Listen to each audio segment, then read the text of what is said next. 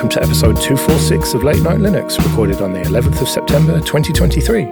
I'm Joe, and with me are Phelim. Greetings. Graham. Good evening. And Will. Hello. Never forget. Anyway, before we get started, Graham, you want to mention the Ubuntu Summit and looking for Creative Commons music recommendations. Yes, I'm involved in organising the Ubuntu Summit this year. It's happening in Riga in Latvia early November. And one thing that we thought would be a great idea would be to use Creative Commons music in between the room changes and also online for the streaming version of it.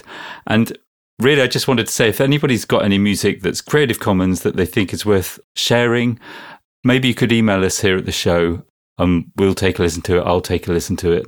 And anything that's great, we'll put forward and we'll use it in the summit. I'm even going to... I threatened to create some music, but that's really to clear the auditorium at the end of the year.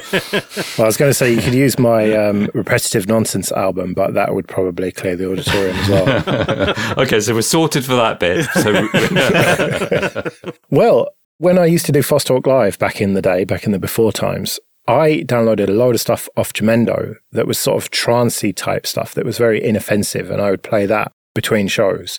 So I've probably got a zip file of that somewhere that I could send you. So if no one submits anything, I've got you sorted. Brilliant. Thanks, Joe.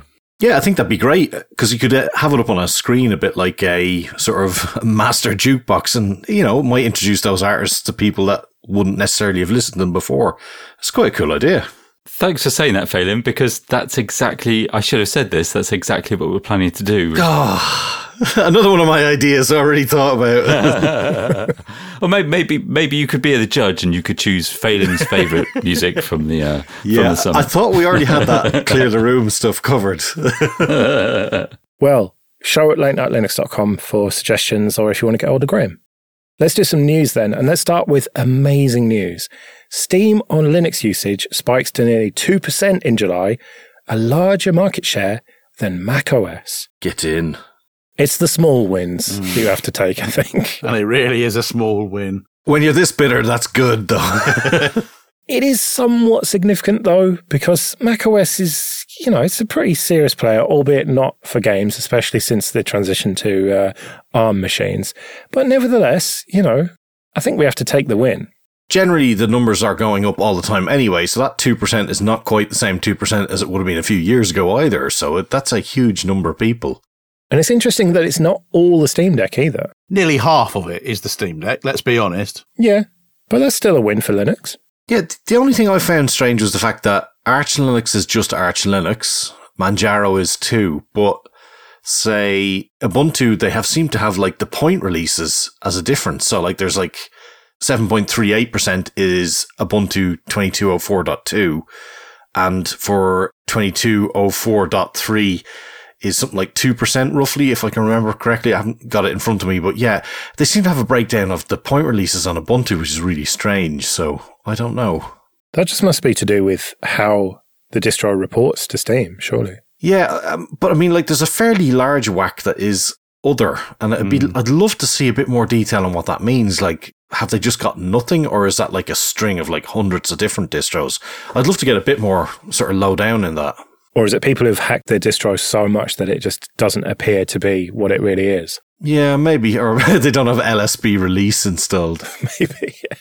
Being cynical, I would imagine that was a little bit of a ploy to make Ubuntu seem less important in that countdown. Mm-hmm. If you added all the Ubuntus together, I wonder if it is actually a bigger number.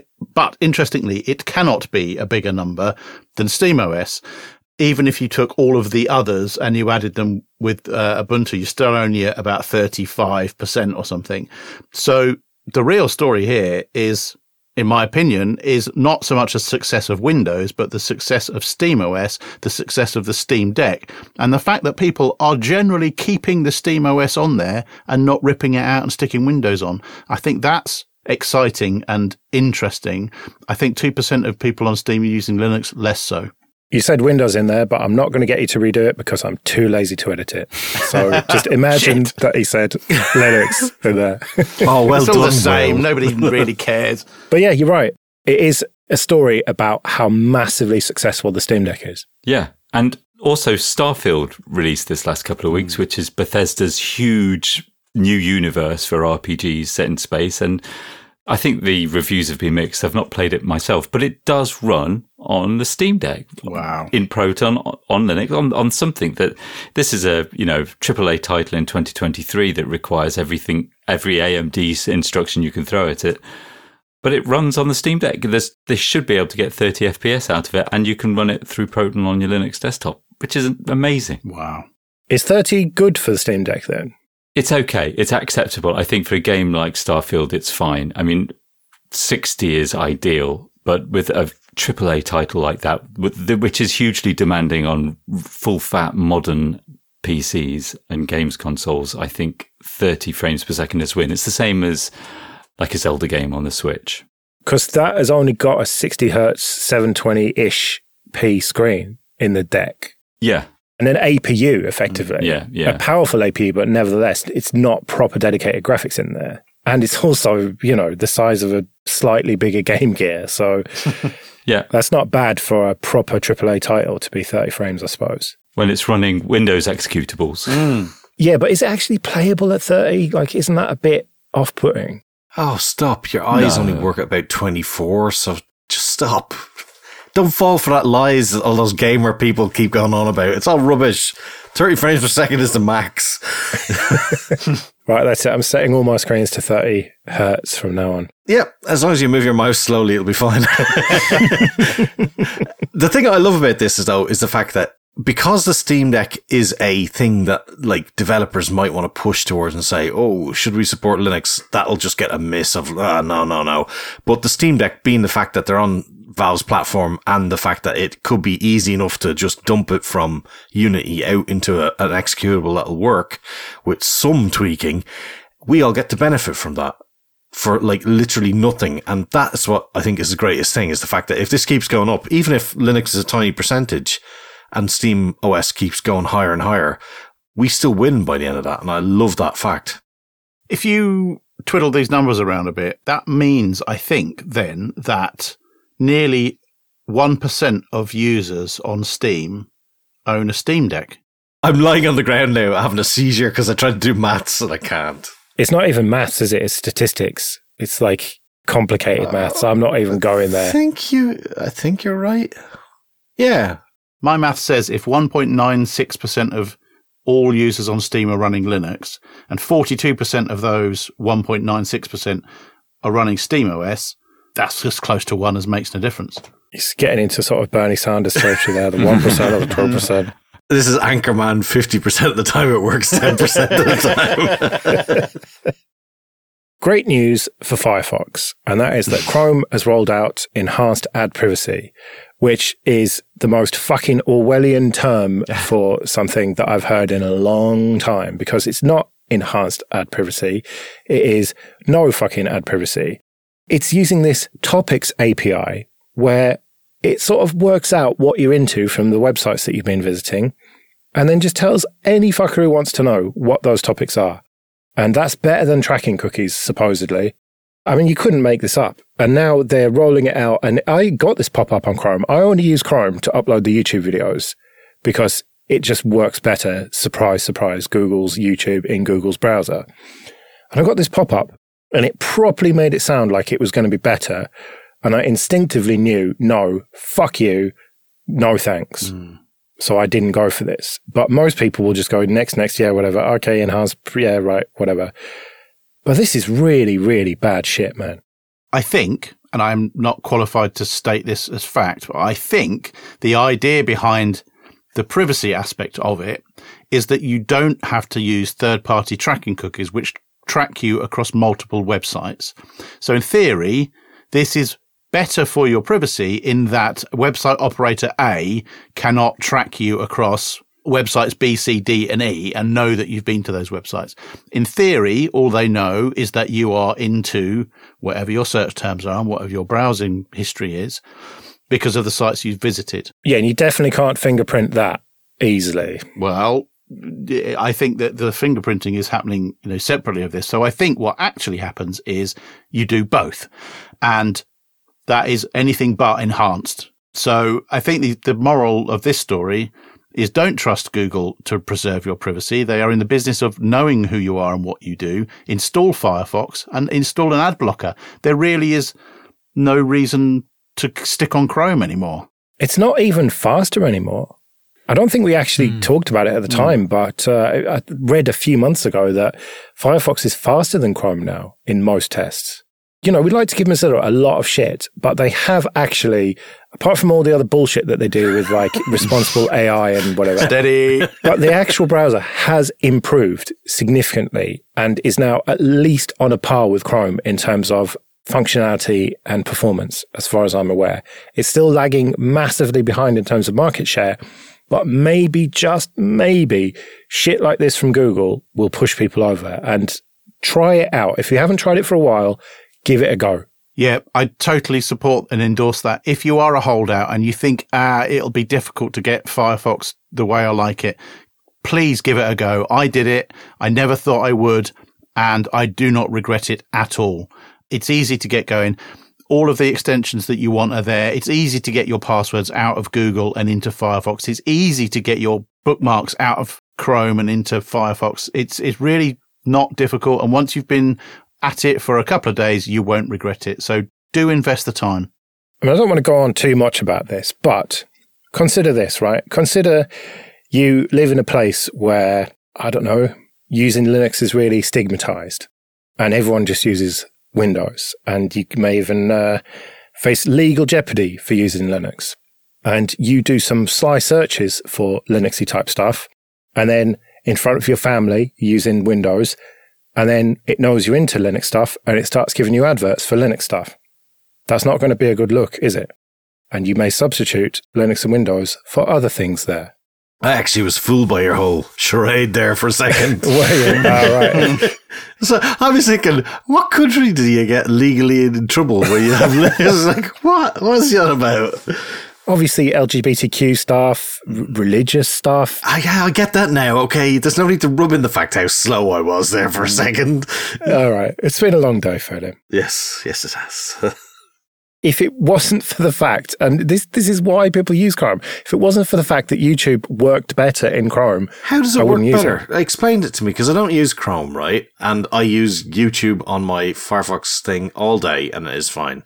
Right. I consume YouTube in Firefox. It works perfectly well. I get all my guitar videos suggested to me, except for when I go full screen on YouTube, it has the URL over it at the bottom in the bottom left. Huh. What? So I have to unfull screen it, move the mouse over to hover over something else that will be a link, and then re-full screen it. It's a weird bug that I'm having across multiple machines. That's weird. I've never seen that. Me neither. But anyway, that's just mine or whatever. But otherwise, the experience is fine. What isn't fine is uploading to YouTube and filling in all the description and stuff. And in Firefox, sometimes it just fucks up all the spacing and line breaks and everything, and I have to go back and put them in afterwards. And really? In the end, I just gave up on Firefox and just went for Chrome for that. And so I'm just... Oh, yeah, and also the fact that they demand 2FA for if you've got AdSense turned on.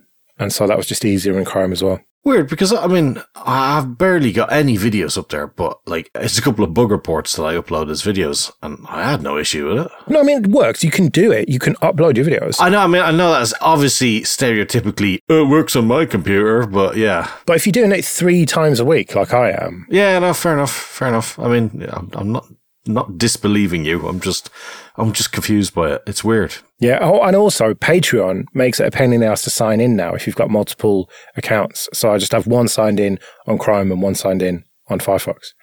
So there's it's a bit of a shit excuse to use it, but there you are. But yes, in conclusion, use Firefox. Okay, this episode is sponsored by people who support us with PayPal and Patreon. Go to latenightlinux.com/support for details of how you can support us too. For $10 a month on Patreon, you can get access to an RSS feed that contains all the Late Night Linux family shows without adverts like this.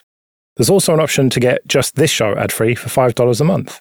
Some episodes are even released a day or so early for Patreon supporters. The ad market isn't great at the moment, and frankly, it's hard to find sponsors that don't want to do tracking bullshit, but so far, we've managed to resist that. So if you like what we do and can afford it, It'd be great if you could support us at latenightlinux.com/support.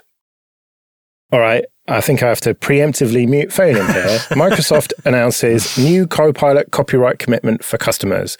So if you are a customer of one of their AI bullshit things, so this includes GitHub Copilot, the generative AI coding thing, and it produces something that gets you sued, Microsoft will back you and pay any fines that you have to deal with.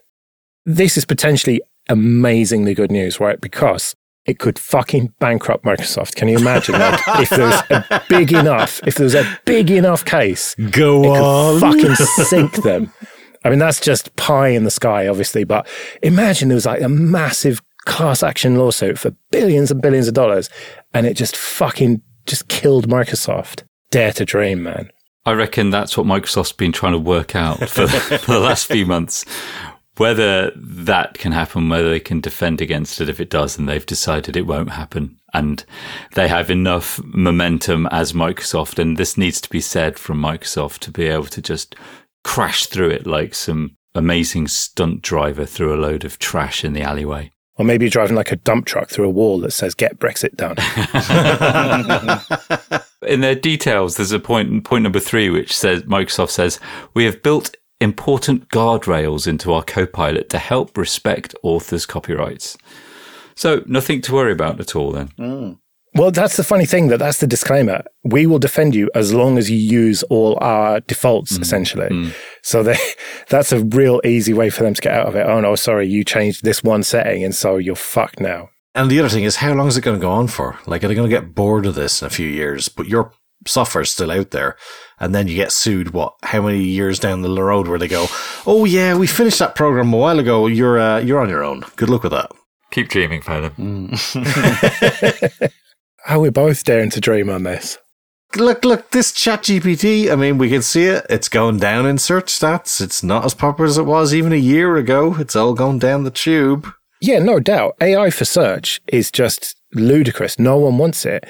For example, on mobile, if you search Google for countries in Africa that start with the letter K. I saw that. Have you seen this? It says, like, there are no countries. The closest is Kenya, which starts with a K, but there are no countries that start with... It's just complete fucking nonsense. And why do you think that's any different in code? That's what I'd like to know. Why do people think it's any different? It demonstrably is different because it works. Yeah, especially for boilerplate stuff. It saves you a lot of time, doesn't it, Will? It does.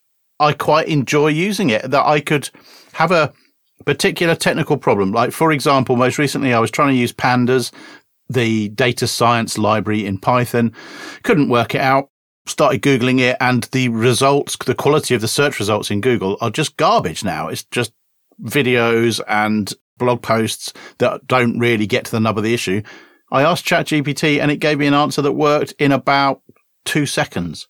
So it does work for the basic shit that I do with it anyway. Yeah, and you've used Copilot as well, haven't you? Yeah. GitHub Copilot. For Copilot, where you, in Python anyway, where you declare a function and then put a comment in about what you want it to do, and it can fill the blanks in, but using contextual information from your code, it's quite good. Yeah, it still needs that human touch to look over it. You don't want to totally rely on it, Absolutely. is my understanding.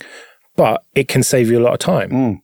And, that's what the hype has got wrong, I think, is that it is a tool. It's a very useful tool, but it's not the fucking be-all and end-all. It's not going to put people out of jobs and everything. It's like an electric screwdriver versus a normal screwdriver, a traditional one. Like, yeah, it's going to save you a bit of time, but it's not going to replace you as the person screwing in the screw into the wood. I wish I could believe people could see through that, but I really don't place that much trust in the fact that people in charge of stuff will see it that way. They always are going to see, how can we get rid of the lower class people in the company and just throw them away, because we don't want to have to spend the money on them. And yeah, eventually it'll probably bounce back and they'll learn their lesson. But a lot of people are going to get hurt in the in-between times, I think. That's the only problem with that. But also a lot of people are going to get more work done. They're going to solve problems that they couldn't do before. they're going to be able to be more productive at work. Yes, said the salesman in 1980 with the PC that he was charging $5,000 for. Yeah. I think I've heard that one before. You'll have more time to spend working outside of work hours on petty emails forever and never get finished.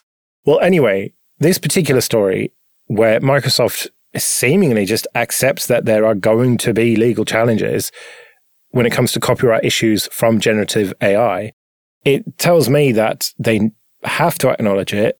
And this is sort of a desperate business move to stop people just pulling out, because they see the numbers declining as the hype has worn off, the sheen has worn off, and people have realized that, yeah, it's quite useful for some things, but not going to replace people and, everything. They need to be able to say, hey, look, don't worry about this. We'll cover you if there's any issues. It just seems like a desperate move to me, them having invested all this money in OpenAI. It really doesn't feel desperate to me. Maybe I'm wrong, but I think everyone's got to consider this is very early days for AI. I know this is territory we've gone over and over before, but I think this is just the very beginning. And so Microsoft's being relatively cautious. It's taken too long, I think, to make this kind of announcement. But do you not think that it's so early that why are they making a very, very blanket statement like this? Now, they haven't given us details, but do you not think it's a bit scary that they're prepared to sort of weigh in on this? Does that not prove how bluff and bluster that it might be? What, that they've had to do this relatively early? Yeah, relatively early, but also the fact that we haven't even seen like proper analysis of the data that they've used to generate the models and things like that. And, they're going in and going, oh, we'll indemnify you before any of the real problems have come out. Whereas I doubt we will, but to me, it's like, it reminds me of like a property owner moving their fence slightly out.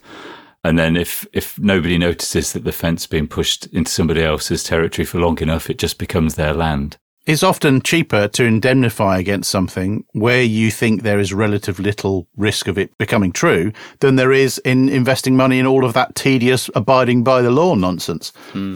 Like Graham's example, when you buy a house and they haven't got all the electrical certificates or whatever, you can just buy an indemnity against that for not very much money. Problem solved, all nice and legal and above board, done. It's funny how you talk about AI, Graham, and like how it's early days and, we never know what's going to come of it. I'm sort of taken back to 3 years ago during the dark days of lockdown when we were talking about NFTs and you said the same shit. Yeah, but that's a fair point. But I'm just so naive. I believe in the technology and the kind of the maths behind it, and then forget that people are fucking idiots and exploit things and make everything shit for the rest of us. Yeah. That's why I have such a low opinion of people, that I think they're always in with the shit angle. I don't think anybody's trying to help anybody.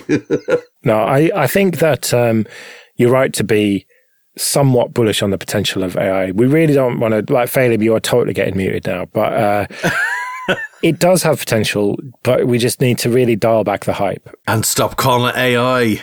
Oh, whatever. But it's just another tool in the box, as far as I'm concerned, and a very useful tool for certain applications, and that's it. It's the double claw-headed PHP hammer is what it is. No, it's already working, Phelim. I use it. It's like really useful for lots of things, and it is. And whatever it's called, it's just a name. Words don't stick. They're fluid. That's what it is. Yeah. Unless you're French. Yeah. French-Canadian. And if you're listening, ChatGPT, I, for one, welcome our new robot overlords. Oh no, we've lost Will. Let's do a sort of mini KDE sauna then. Corner with an X. That is terrible. We did one of these before ages ago. Anyway, just a very quick Xubuntu development update. And that is that they've finally fixed Bluetooth headphones in 2304. Something that turned out to be just a bit of a goof, I suppose you would call it. And something that made me rip Pipewire out to make Bluetooth headphones work and Bluetooth audio and speakers and stuff, which I rely on quite a lot. So it's good to see that that's happening and that Sean is still plugging away at Xubuntu, even though he wants to just go and work on Elementary OS, really. Yeah, this is a nice fix. There was a feature that was talked about for Pipewire Oh, I don't know. We covered it a long time ago. Maybe it was called SBC or something like that, Yeah. which was the high quality audio listening and high quality audio microphone at the same time. And in order to make that work, you had to have Pipewire. I've anecdotally heard from people that it works fine. I never tried it because I didn't want to faff around installing packages and whatnot. So to hear that this is now in is good news. So I will be upgrading. Well, I don't know. Who knows? At some point. So does that mean that I might actually be able to make calls with Bluetooth headphones Yeah. on Ubuntu? I've just totally written that off. It's just not something I think I can do with Linux. So, if this does right, I'm going to have to test this. Right, I'll have to test it and get back to you in a future discovery, maybe. Good news. I bookmarked the page where we talked about this. It's called MSBC, and it was in May 2021. And there's some instructions which are now probably out of date on how to enable it, but I'll post the link in the channel. And if it's relevant, you can reshare it. 2.5 years, good old Ubuntu, keeping right up with the times. Shut up, you. Right, and the mini KDE Corner thing is that we've now got a release date for Plasma 6, or at least a release month. Yeah, so February 2024, and this is quite interesting, and it's good to see that they want to push things and they want to make sure that they're done, because they've been releasing stuff of late. In fact, only this week we had framework updates and various app updates for the 23.08. Jesus, I can't believe what year it is even. So yeah, it's nice to see, and we know that things are going to stretch on a bit longer, but yeah, so February, and that's good because we didn't want them to rush it, so happy days. And Nate has a great set of blog posts about it all, and they've even done cool things, like I saw a thing the other day about KRunner getting about a 30% increase in speed by cutting out some of the excess code that they didn't need or ideas that they had prior to this. And then there's also things like in the Akonadi, they've done a whole lot of work where they've ripped out a whole lot of these custom functions they had for SQLite handling that they had to do themselves because at the time SQLite didn't do it, but now all that's gone away. So SQLite's going to be there. All the work on cleaning these things up. It's looking really promising. So hopefully not a KDE 4. You said they're taking the time over it, but February 2024, I mean, what, Halloween's in a couple of days, Christmas is in a couple of weeks, No, it isn't. February's going to be before we even know it. Couldn't be. It feels like that to me. No, this is January 2023. I don't know what you're talking about. You're clearly delusional. I tell you, man, February 2024 is going to come around very, very quickly. In fairness, though, they have been working ahead of time on this quite a bit. So I think that'll put them at about 1.5 years almost, if I'm right in remembering when they started cleaning stuff up midway through the previous cycle. Right, well, we better get out of here then. We'll be back next week when we'll have some discoveries and who knows what. But until then, I've been Joe. I've been Phelan. I've been Graham. And I've been Will. See you later.